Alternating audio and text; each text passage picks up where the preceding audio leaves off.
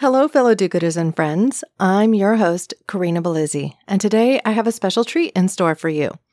I'm going to share today a special episode of Nutrition Without Compromise, another show that I host. And this is an interview with Dr. William Moomaw. He happens to be the person who created the term, who coined the term proforestation. And you've heard me talk about that term a bit during this show, in particular when I covered Paul Hawken's regeneration. I invite you to go back to that earlier series and listen if you haven't.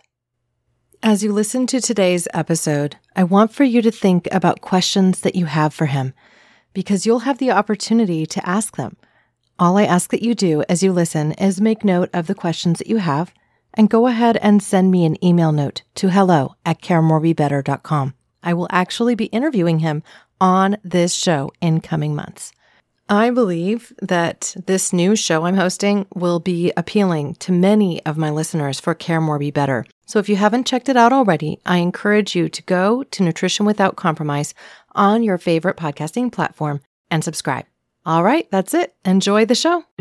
Welcome to Nutrition Without Compromise, a podcast brought to you by Orlo Nutrition. We believe that nutrition shouldn't be an either or, that you should never have to sacrifice your morals for your health or that of our home planet. Join natural products veteran Karina Belizzi and experts from around the globe as they discuss healthy solutions that are better for you and better for the planet.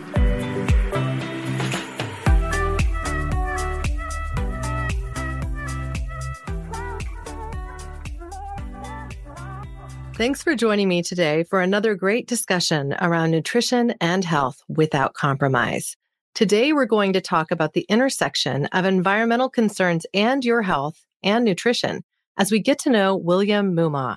Dr. Moomaw is Emeritus Professor of International Environmental Policy and founding director of the Center for International Environment and Resource Policy at the Fletcher School of Tufts University. An MIT-schooled PhD in physical chemistry, he has been instrumental in pushing for positive change through his work as a science fellow in the U.S. Senate, where he worked on legislation that successfully addressed ozone depletion. He began working on climate change in 1988 as the first director of the climate program at World Resources Institute in Washington. He has been the lead author of 5 Intergovernmental Panel on Climate Change reports, the IPCC.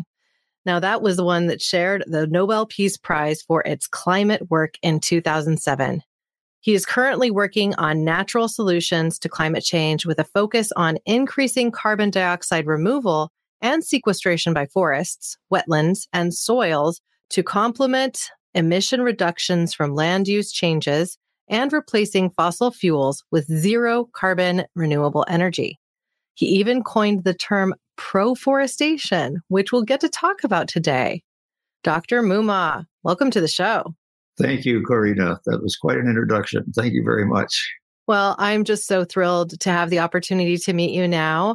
As it stands, the work that you've done specifically with the IPCC to push forward international change is really incredible. I imagine that you got a chance to know also Al Gore, who produced An Inconvenient Truth and kind of shocked much of America into thinking differently about climate change. I did. I actually met him when he was a senator before he was vice president. And 1988 in Washington, he invited a group of climate scientists, and I, as the new director of the World Resources Institute program, to meet with him quite for these intense meetings that went on for hours in an unheated Senate office building.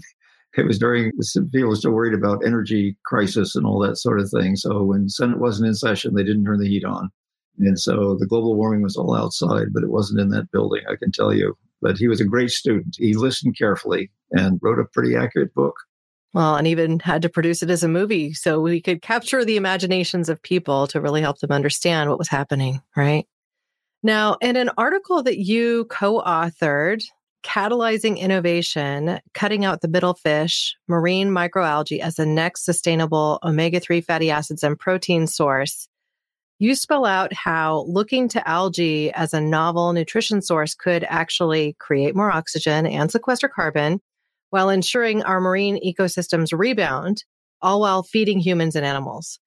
Now, that article was published back in October 2017, and by my estimation, things have only gotten worse as far as the environment is concerned. And we've also seen quite a bit of progress in the world of nutrition as it relates to science and research of what we can do with algae. So I wondered if you could briefly summarize for our audience how algae is capable of doing all of these things. All plants have this miraculous capacity to use water and carbon dioxide from the air and a few nutrients from either, if they're water plants, water, or soil plants, they're the soils, in the presence of sunshine to make first sugars and then starches. And then in the case of woody plants, it's cellulose. One of the amazing things about algae is they don't need that last step. They never have to make wood. They just have to make the cellular material that keeps them going. And characteristic of life is that it keeps on living. The individuals may disappear, but the species does not. And algae has an amazing capacity to double its weight in a matter of days, which is faster than any other plants on the planet. And they're green. That means they have chlorophyll. They can do this magic. It takes chlorophyll to do it. When I first met Isaac Burson, he had done some research. He was looking at it as, well, could we use this as a fuel, a renewable fuel, diesel fuel or something? With all due respects to Isaac, he was a very bright guy. It turns out a bit of a bad idea because it turns out the oils in these materials are very rich omega-3 fatty acids. And so that would have been a really foolish thing to be burning. He had backed out of that long ago when he came up with this idea, could we use these for food and for feed, to feed a fish and livestock maybe. And they also make a certain amount of carbohydrates, which animals and we need for our energy system. And one day I just asked him, I said, what do you know about the proteins in these algae? What is known about that? And he says, well, not much. And I said, well, it seemed to be interesting to know how many of the essential amino acids. Human beings need about 20 essential amino acids that we can't make ourselves. It turns out when it was tested that the best food we have that has the balance for us is eggs, chicken eggs. This was comparable, essential amino acids. It was just a miraculous discovery. So suddenly you had not just a curiosity. The title of our paper, Cutting Out the Middle Fish, was reference to the fact that when you farm fish, you go out in the ocean and you drag all the small fish out, the bottom of the food chain out, and feed it to the fish that are on the farm. Well, then that just depletes the whole ecological functioning of the ocean. And so when Isaac called me once, he said, where do you get your omega-3s? And I said, from fish, like everybody else. And he said, and where do the fish get it from? They get it from algae. And he said, so that's what got us started on this whole thing. And so as you follow that trend, you begin to see all kinds of possibilities for different species of algae having different mixes of nutrients that would be very suitable for different diets of us and for some of our animals. Yeah, well, I have to say, somebody who has worked in this natural products industry for the last 20 plus years, I mean, I worked to build omega-3 companies, the namesake of Nordic Naturals, for 9 years. And in that entire time, we never talked about where the fish got their omega-3s. We did talk about simple things like what we were seeing was that they were actually seeing a shift in the percentages of DHA and EPA present in the bodies of the fish. And what it would turn out to be the result of was simply that there are different species of algae that are flourishing in our oceans now than there were prior. And they have different levels of EPA and DHA in them. And so, of course, it's going to affect and change the world of fish oil and just fish value, like what is nutrient-wise within them over the course of many years. And so with increasing temperatures to our oceans, different species of algae are flourishing in the ocean. And also that's creating some more challenges for the fish because they tend to flourish in cooler waters where they're more nutrient dense. And so suddenly we're in this cyclic collapse, this system that's not sustainable, that we can sit here and say, oh, well, we only use sustainably sourced fish to make our fish oil products or fish meal products to feed our animals as we're growing food for human nutrition. But the reality is it's just not proving to be really the case, right? Because the oceans continue to warm little bit by little bit. Species that can flourish, therefore, are changing. and we have an ecosystem where the integrity of it is ultimately in collapse. So finding these new novel ways to both address human nutrition, reduce our impact on vital ecosystems, and ensure that we're able to sequester more carbon is all going to be helpful, right? Because what is it? We want to have less than a 2-degree increase over the course of the next several years, but it's not looking good. And so I would love for you to offer your perspective specifically on the latest IPCC report. Where's the silver lining too? Like, how can we find optimism in this so that we can take power into our hands to create positive change for our climate and for our health? That's a very challenging question, but it's a very important one. As you said, the oceans are warming, and that means we're eliminating some of these algae, just as we're eliminating coral reefs, which means we're eliminating the most biodiverse, rich parts of the ocean. And also, there are some species that have little shells where the ocean has become so acidic from the absorption of carbon dioxide from the atmosphere that they can't build full shells, and therefore their reproductive capacity is becoming more and more limited. So we can see a direct link between exactly what we're emitting. We don't have to worry about even the warming part. It's just the direct link from what we emit, what goes in the ocean, makes it more acidic, and then many species, in fact, some cultured mussels or clams or something, they found they were not reproducing very well. There was no viability. And so they took the seawater and did it in controlled conditions and neutralized it chemically so it wasn't so acidic. And lo and behold, those same shellfish were able to reproduce just fine. So it was a very clear demonstration of what the problem was. We eat, on the whole, very high on the food chain, meaning that we eat, particularly when we're eating meat products. Unfortunately, we don't eat a lot of carnivores. We do eat salmon and some fish that are carnivores. At least we in the West do not eat tiger meat or something like that, the carnivores. But we do eat pork, lamb, and other grazing animals. It's a fairly inefficient process from growing grass, the energy that comes from the sun to grow grass, to the amount of energy content of the meat that we eat. And it takes a lot of water, it takes a lot of land, and it takes a lot of energy inputs to produce a pound of hamburger. And agriculture is behind only industry and transportation, and not that far behind in terms of their climate emissions. So we needed to learn to do agriculture differently. The more of the intermediate steps we can cut out. And we have those most intensely in the ocean because there are the phytoplankton, which are the algae and other small plant-like things. Then we have the phytoorganisms that eat that. And we have the little fish that eat that and eat the microorganisms. And then those get eaten by bigger fish and so forth. And the losses every time in terms of food value is about 90%. We lose roughly 90%. It could be 95, it could be 85, but 90% is a good sort of, that's where it is. That's the energy content that's lost, and it's the protein content that's lost every step of the way. That's just not very efficient. And we're somewhat reluctant to eat further down on the food chain of fish that are vegetarians, let's say, as opposed to fish that eat fish that eat fish. So we need to rethink that. And we also need to have foods that are nutritious and which people like.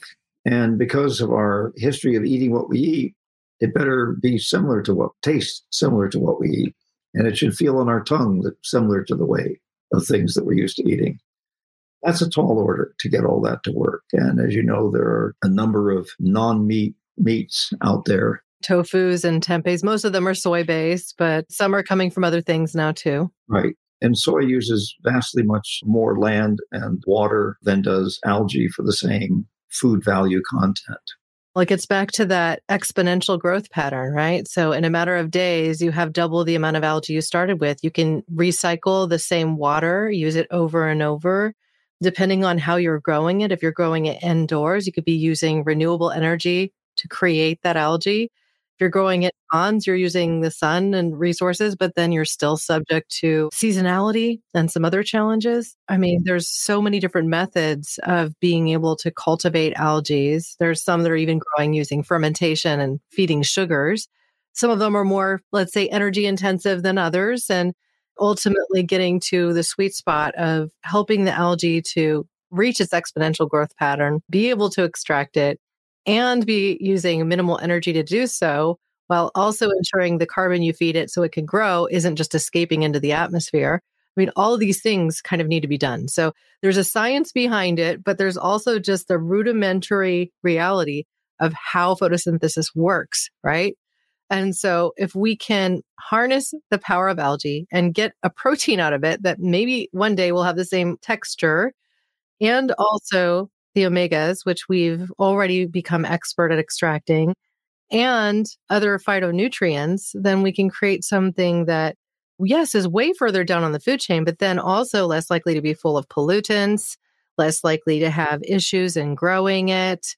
You're not having that 90% loss every time that food becomes food, that becomes food, that becomes food that we eventually eat, right? You're going to the first plant that ever existed, a microalgae. That's right. And so that means it's going to require the least amount of input energy from whatever sources it takes to grow it and process it and everything else. And it means that it's going to avoid many problems. So like fishing all the little fish out of the ocean to feed fish that are on the farm. So that's being done now, and it's proven quite successful. I mean, imagine that. Now, if we get beyond just the fish liking it and turning it into a product that we would like, I mean, I haven't seen a decent algae burger yet. I don't think anybody's trying to make one, but someday, I think there will be an algae burger in the sense that algae will be the protein source, and it will come with additional nutrients. And in fact, it probably comes with more omega-3s than we need. And so that could be extracted as a separate product, as we are doing today. So you can go pay all that money you pay at the pharmacy to get a little tiny bottle of omega-3 oil. You can see multiple ways in which this is going to work.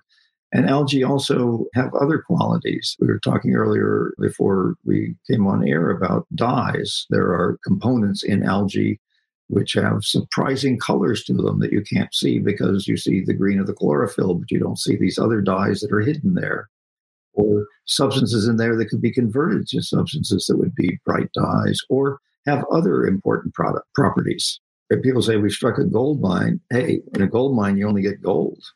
So it sounds like you're a big fan of algae. I mean, I am too. And the more I learn about it, the more deeply entrenched I become and seeing it as a solution plant. And one of the things I found really surprising when I first learned it is that so much of the oil that we're pumping out of the ground was once algae because it was the thing that lived before anything else. And so as it was underground and decomposing, it became oil. So some of what we're pumping out of the ground to burn as fuel is essentially algae. So if the plant that started it all, that started life essentially, can be harnessed to also be part of the solution, it just speaks to the beauty of nature and that we have all the resources we need if we can just learn to be a little bit more meager in how we extract from the environment, because otherwise we will have problems of ecosystem integrity, which we'll see in my generation for sure, and in my children's too.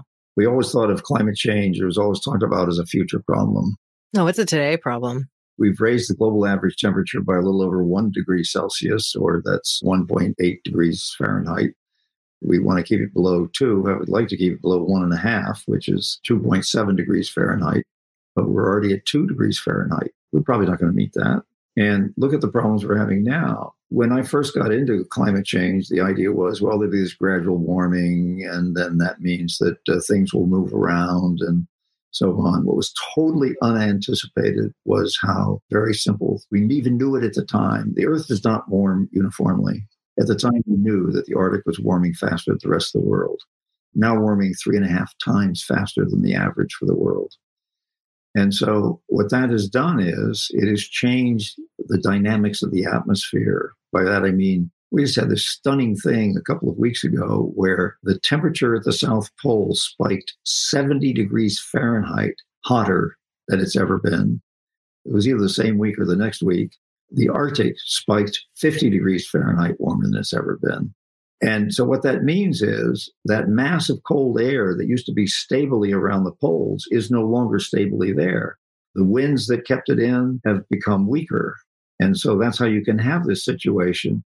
What that means is a lot of that cold air spilled out of the Arctic mass of cold air, and warm air rushed in because cold air is denser than warm air. So it goes down along the ground and the warm air is up above and it goes in and just you get these stunning changes. Well, and I just see the power of that to fuel some incredible storms, because if you're talking about rapidity of change of temperature like that, you're also talking about the storm of the century type of events.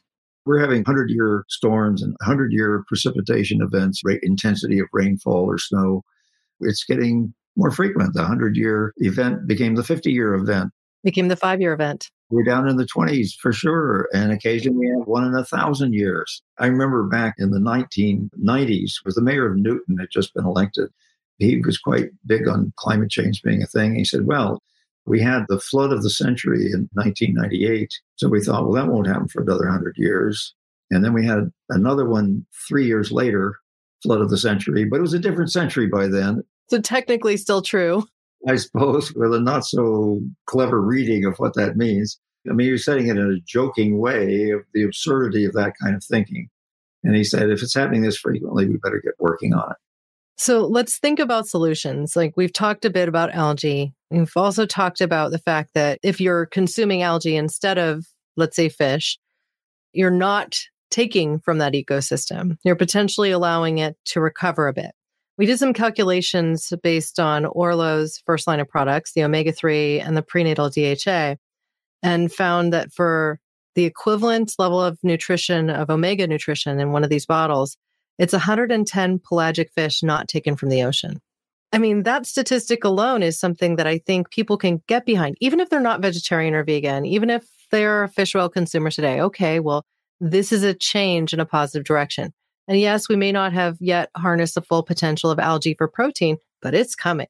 And that's something that I see happening in the next couple of years. We can get to a space where instead of having a soy burger, the Impossible Burgers of the world, we could have something that's algae-based and that is harnessing that other part of this plant that can grow exponential growth in just a matter of days, that can sequester carbon, and that can actually provide us with oxygen. I mean, I wonder if there are other things on the horizon that also give you hope, whether it be from the pro-forestation movement or from also the regenerative agriculture that's currently underway, where we're seeing a shift in these more traditional approaches by farmers across America. I spent most of my 20 years in the IPCC working on technological solutions. And towards the end of that time, I began to realize, I knew this from, way back when I first learned about climate change, that remarkably enough, the increase every year in carbon dioxide in the atmosphere we thought it was around half of what we put in. So right now we're putting in, say, roughly 10 billion tons of carbon dioxide, but the increase is only about 5. It's actually a little better than that. But where's that going? Well, it's going 2 places. It's going into the oceans, dissolving in the oceans, making it more acidic. And it's being taken up by growing plants. That is mostly forests.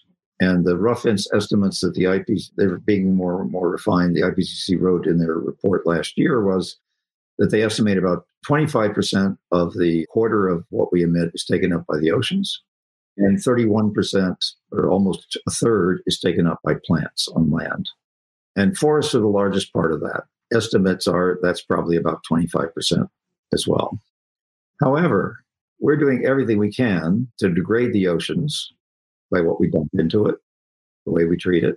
And we are degrading our forests, we're degrading our grasslands, and we're degrading our agricultural soils.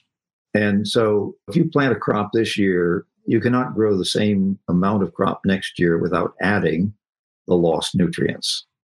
At the same time, we have soil that has less carbon content. It holds water less well. We have to add more water, takes more energy. That energy is provided by fossil fuels. In other words, we're in a vicious cycle of making things worse every year. And it doesn't have to be that way. The same is true with forests. People say, well, our forests are being sustainably managed because we're still in a situation where we're not cutting more than forests are taking out. Well, that's a pretty low bar. I mean, that would be meaning really something quite extraordinary if we were that close. Well, Canada got that, not only that close, they exceeded that bar in 2019, where their managed forest went from removing, I think it was 160 million tons of carbon dioxide a year to emitting 24 tons of carbon dioxide a year. And it's just rampant cutting. And a lot of it is now people say they want renewable energy, so we'll burn wood instead of coal. Burning wood emits more carbon dioxide than coal when you get the same amount of energy, and even more so when you turn it to electricity, because a wood-burning electric power plant is not as efficient as a coal-burning power plant. Well, and we see things like the Forest Services battling with what the fire services want to do, right? So they say things like, oh, well, we need to thin the forest because right now it's a fire hazard in California or in Oregon or Washington. And when they are using the terminology thinning the forest, it really isn't thinning. It's not like they come in with a helicopter and just take one tree from the center. They're like cutting swaths of land and creating more bare earth. And it takes a long time for the trees to recover from that. It takes a long time for a full-grown forest to recover. When you're in this kind of grassland shrub perspective for a while before you get enough canopy above it to actually do things like create rain, because trees create rain. So it's such an interesting cyclical problem. We seem to just be making worse, even with the power of intention towards making something better, like trying to reduce the likelihood of a forest fire. Well, in fact, when they do the thinning, they go through and they mostly take out big trees. When I was a Boy Scout, I learned it was really hard to start a fire with a big log and a match. That's certainly true. I could start a big fire with a match and a bunch of little kindling, little twigs, but I couldn't do it with the big trees, with the big wood. And so the younger we keep the forest, the more vulnerable they are to fires. And in the United States, we're in a situation where the Forest Service estimates that there's less than 7% of our forests that are more than 100 years old. Now, these are forests that when we got here were 10,000 years old, and they had accumulated a lot of carbon. There were a lot of big trees. In a study in 2018 that caught my eye by Jim Lutz out at Utah State University, they studied 48 forests around the world of mature, multi-age forests, and half the carbon was in the largest 1% of big trees. Big diameter trees. So big trees this way. They may be big this way or not, but it's this way that's important, because that little shell that's added every year of carbon going around a bigger and bigger and bigger, I'm out of the picture now, trunk is a lot of carbon. And so we're just immediately losing all that. The biggest source of emissions from forestry is harvesting. It's about 85% of the emissions that occur. That counts fires, it counts insects, it counts diseases, it counts wind, it counts everything. We're not letting enough of our forests grow to be older, bigger forests with bigger trees. And so there was a lot of research that was showing this. My contribution was working with an ecologist and another colleague. We realized that we should let more trees grow to be big. This doesn't mean we have to stop cutting all trees down, because they're wood products that are valuable and so forth. But we have basically taken the situation that every piece of land that can produce forests for timber should be harvested for timber. Well, that's 70% of the current forest lands in the United States. They're called timberlands by the U.S. Forest Service.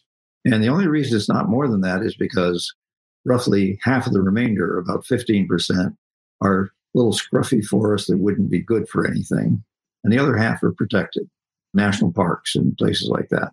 Well, that's pathetic, because one of the interesting things that the IPCC statement made in February was that they said that in order to have the resilience and the functionality of forests, what they call ecosystem integrity, they estimate that on a global scale, we must conserve approximately 30 to 50% of Earth's land, freshwater, and ocean areas, including currently near natural ecosystems. That recommendation with high confidence. That's the first time the Intergovernmental Panel on Climate Change, which is a group of hundreds of scientists reading tens of thousands of research articles, has made a conclusion like that. So we basically set aside 30 to 50% of our land. Yeah, but we have to be careful which ones we do, because left to the special interests, it'll be the current wastelands, the tops of mountains that have very little things growing on them, and parts of the ocean where there are not any fish, which there are huge swaths of the central oceans which have very few fish in them. And so this has to be done carefully. It's not just 30 to 50% of anything and everything. It's 30 to 50% that actually amounts to something in terms of ecological function. Yeah. I will tell you, I learned about a new kind of end of life service that I think is really interesting. And that's this company called Better Place Forests. And what they're doing is essentially providing a system where you can choose a forest to dedicate a tree. And it's in swaths of land that they're controlling as preserves. They're essentially nature preserves. And they're sequestering a lot of carbon because these are old growth forests or like somewhat mid growth forests, but really trying to work to preserve large chunks of land. But become older forests. Exactly. Some of those old trees will die someday. There need to be young ones coming along to replace them. That's right. So it's a novel concept. They hired, I think, one of the senior executives from Patagonia to be in the CEO seat. They've had some interesting capital infusion. And now it's really a service that you could offer is say that you want to be a tree at the end of your life. So they'll take the ashes from your cremation and mingle it with some soil to put at the base of a tree. So I love the concept. I love that people are thinking forward about how we can all be a part of the change and create a more cradle to grave or cradle to cradle perspective with how we look at our lives, the products that we consume, and also just where we're getting our nutrition and how we're preserving the forests. I just think that work is incredible. I'm also reminded of a conversation I had with Paul Hawken on another podcast that I host called Care More, Be Better, when he said that swaths of land really, they don't want to be bare. Like Earth doesn't want to be bare. And often the weeds that you see infiltrating are actually a sign of nutrients that are missing from the soil. And so they'll actually come in and actually help to reinvigorate this land so that a forest can grow. So in my understanding, part of proforestation is also setting aside chunks of land that could again become forest, which is a process that has to be managed. So I wonder if you could speak to that.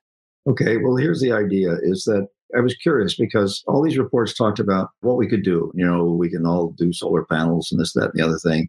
And there was always this little tiny bit that says afforestation, meaning we'll plant new trees. And everybody loves to plant new trees. It's a good thing to do. And another little piece that said reforest, areas that have been deforested. And why are those so small? Well, the reason they're so small is it takes a long time for a tree to get big.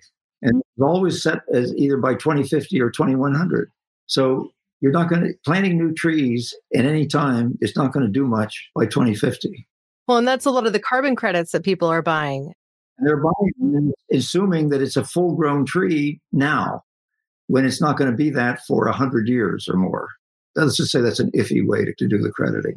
Well, it's a way in which we continue to borrow from the future, right? We're just saying, oh, well, so in 50 years, it'll be sequestering some carbon. And so I can just spend this carbon now. Yeah, we do not have 50 years to get there. So the idea of proforestation was, since it's the growing trees and the existing older trees, which, by the way, are still growing, if not taller. I guess they're like people. As we get older, we don't stop growing taller, but we may grow wider. And furthermore, in an older forest, on every acre, more than half the carbon will be in the soils. Because year after year, the leaf drop, the beetle drop decays, and it becomes a good portion of that material becomes soil carbon. I mean, it's kind of nature's version of composting.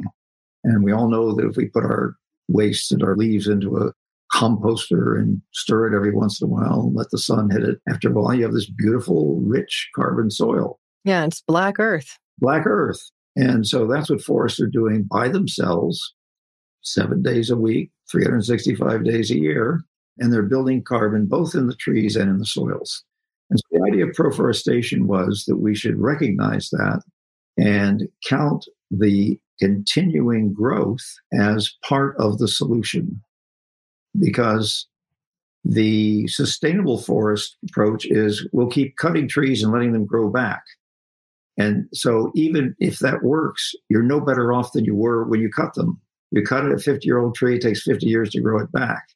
If you let it keep growing, you would have well more than twice as much carbon in the trees in 50 years, the grow back period, as if you'd gotten back to where you started. Well, that kind of thinking said to me, the trouble is it takes a whole paragraph to explain this. We need a word for it. And so I started looking at Greek and Latin prefixes on the internet And meta didn't seem quite right, and proto didn't seem like right. But all of a sudden, pro popped up. Forestation, and forestation means to grow a forest. Proforestation means you're growing forests. Afforestation means you're planting new ones. Reforestation means you're replacing old ones. But there was no word for continually growing the existing forest. And it works well for two reasons. One, there are no emissions associated with harvesting. And secondly, it is accumulating for many, many decades, sometimes centuries. So it has caught on. I'm astounded at the number of people that have read that paper, the number of references it's getting. Not all favorable, because needless to say, the forestry industry doesn't favor that idea very much. It's kind of sad, right? Like the reason that they're in existence is because there are forests, and yet they're not pro-forests. That's interesting. Now, there's this concept of our forest as a farm, as actually a place to get food, and even think about doing things like planting and harvesting nut trees on the perimeter of some forests. So I wonder what your thoughts are around the potential for our forests to become a food source for at least communities around those forests. I'm not sure why the fruit and nut trees have to be planted next to them, but I do know that in Costa Rica, even when they have banana plantations, if there are bits of forest around it, the productivity goes up. The reason is pollinators. And pollinators are everything from bats to insects to birds. And so the farmers who leave these pieces of forest as part of their banana plantations get payments for ecosystem services. In other words, the services of, in this case, pollination. So that's one way you could do it, and comes as close to what you're talking about of a real example that I know about. I also know in large chunks of Italy, there are chestnuts everywhere. And we don't have that anymore in the United States because there was a blight that killed off much of the chestnut forests that we had.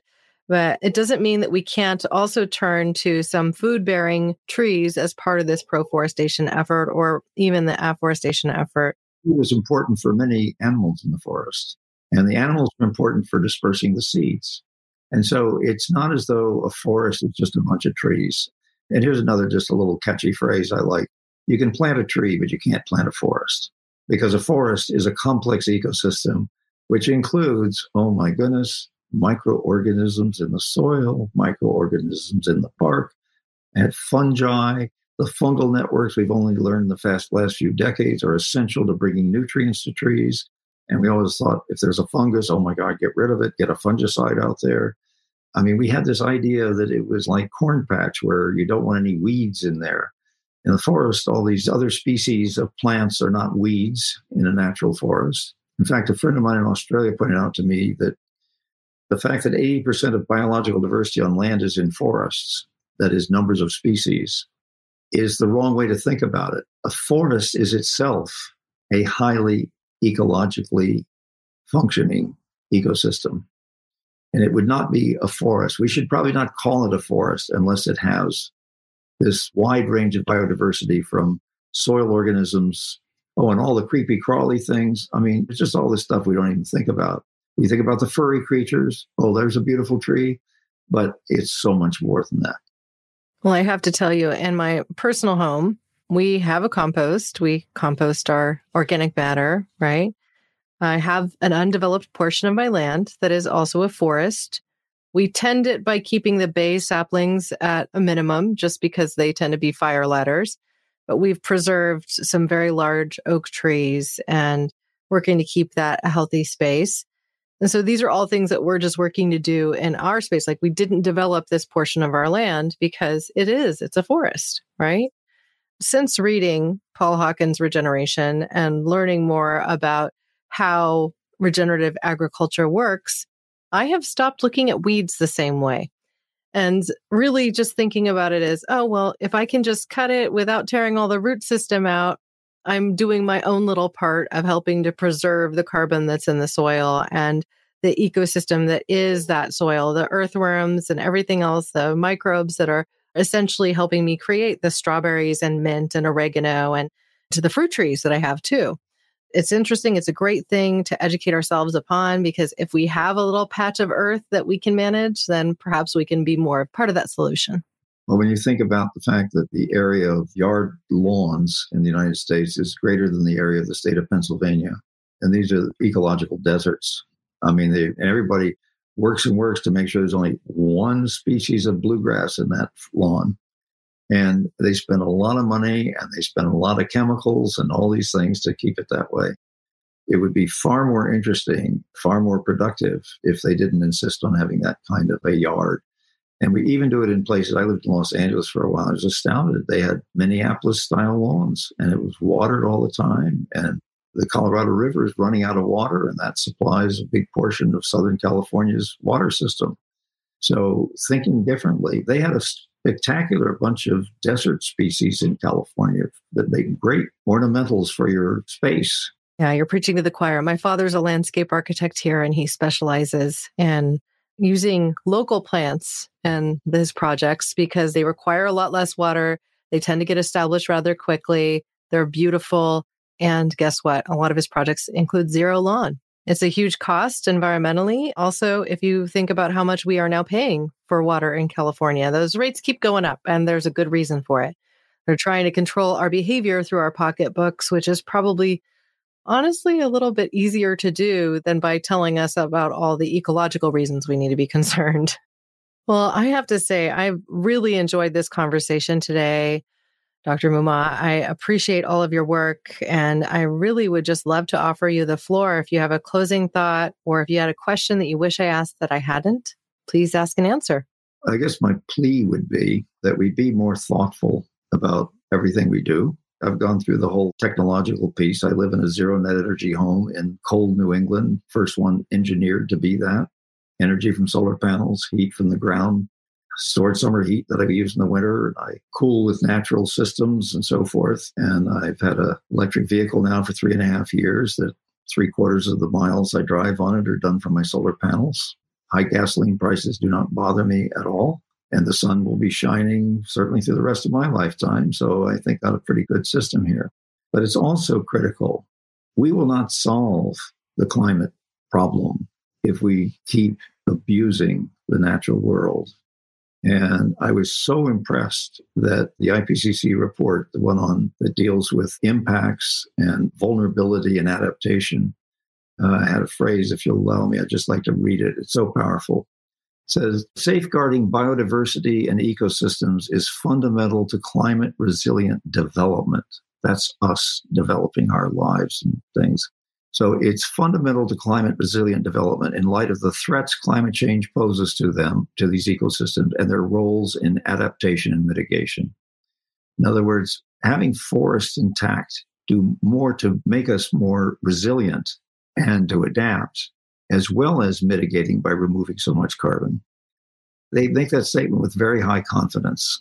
And then they go on to say, building the resilience of biodiversity and supporting ecosystem integrity can maintain benefits for people, including livelihoods, human health and well-being, and the provision of food, fiber, and water, as well as contributing to disaster risk reduction and climate change adaptation and mitigation. That is so good. Where do I sign up? That's right. Well, it's going to take all of us working towards a solution like this for a generation and possibly more in order to safeguard our future. And I just have to say, I appreciate the work that you've put out there. I so thank you for your time today, Dr. Bill Mumma. Thank you for joining us. Thank you very much for having me. I really appreciate the opportunity. Now, I hope that with me today on Nutrition Without Compromise, you've learned a thing or two. Perhaps you've even made a decision to try and do things a little bit differently in your life, whether it be replacing some of the food that you're eating with something that's more plant-based, or even considering taking an algae supplement over a fish oil. We have many products available. Orlo Nutrition already offers a couple of omega-3 products, as well as a spirulina extract to support your immune system. You can find out more at orlonutrition.com. Now, I will also include links to the IPCC reports that we discussed with Dr. Bill Mumma today, as well as more detail on how to connect with him via his websites and also via LinkedIn. Thank you for joining me today on Nutrition Without Compromise. Here's to your health. Thanks for listening to Nutrition Without Compromise. To make sure you never miss an episode, subscribe, rate, and review wherever you listen to podcasts. If you'd like to learn more, visit orlonutrition.com and join our mailing list. You'll gain access to complete show notes, features, and informative blogs, because nutrition shouldn't be an either-or.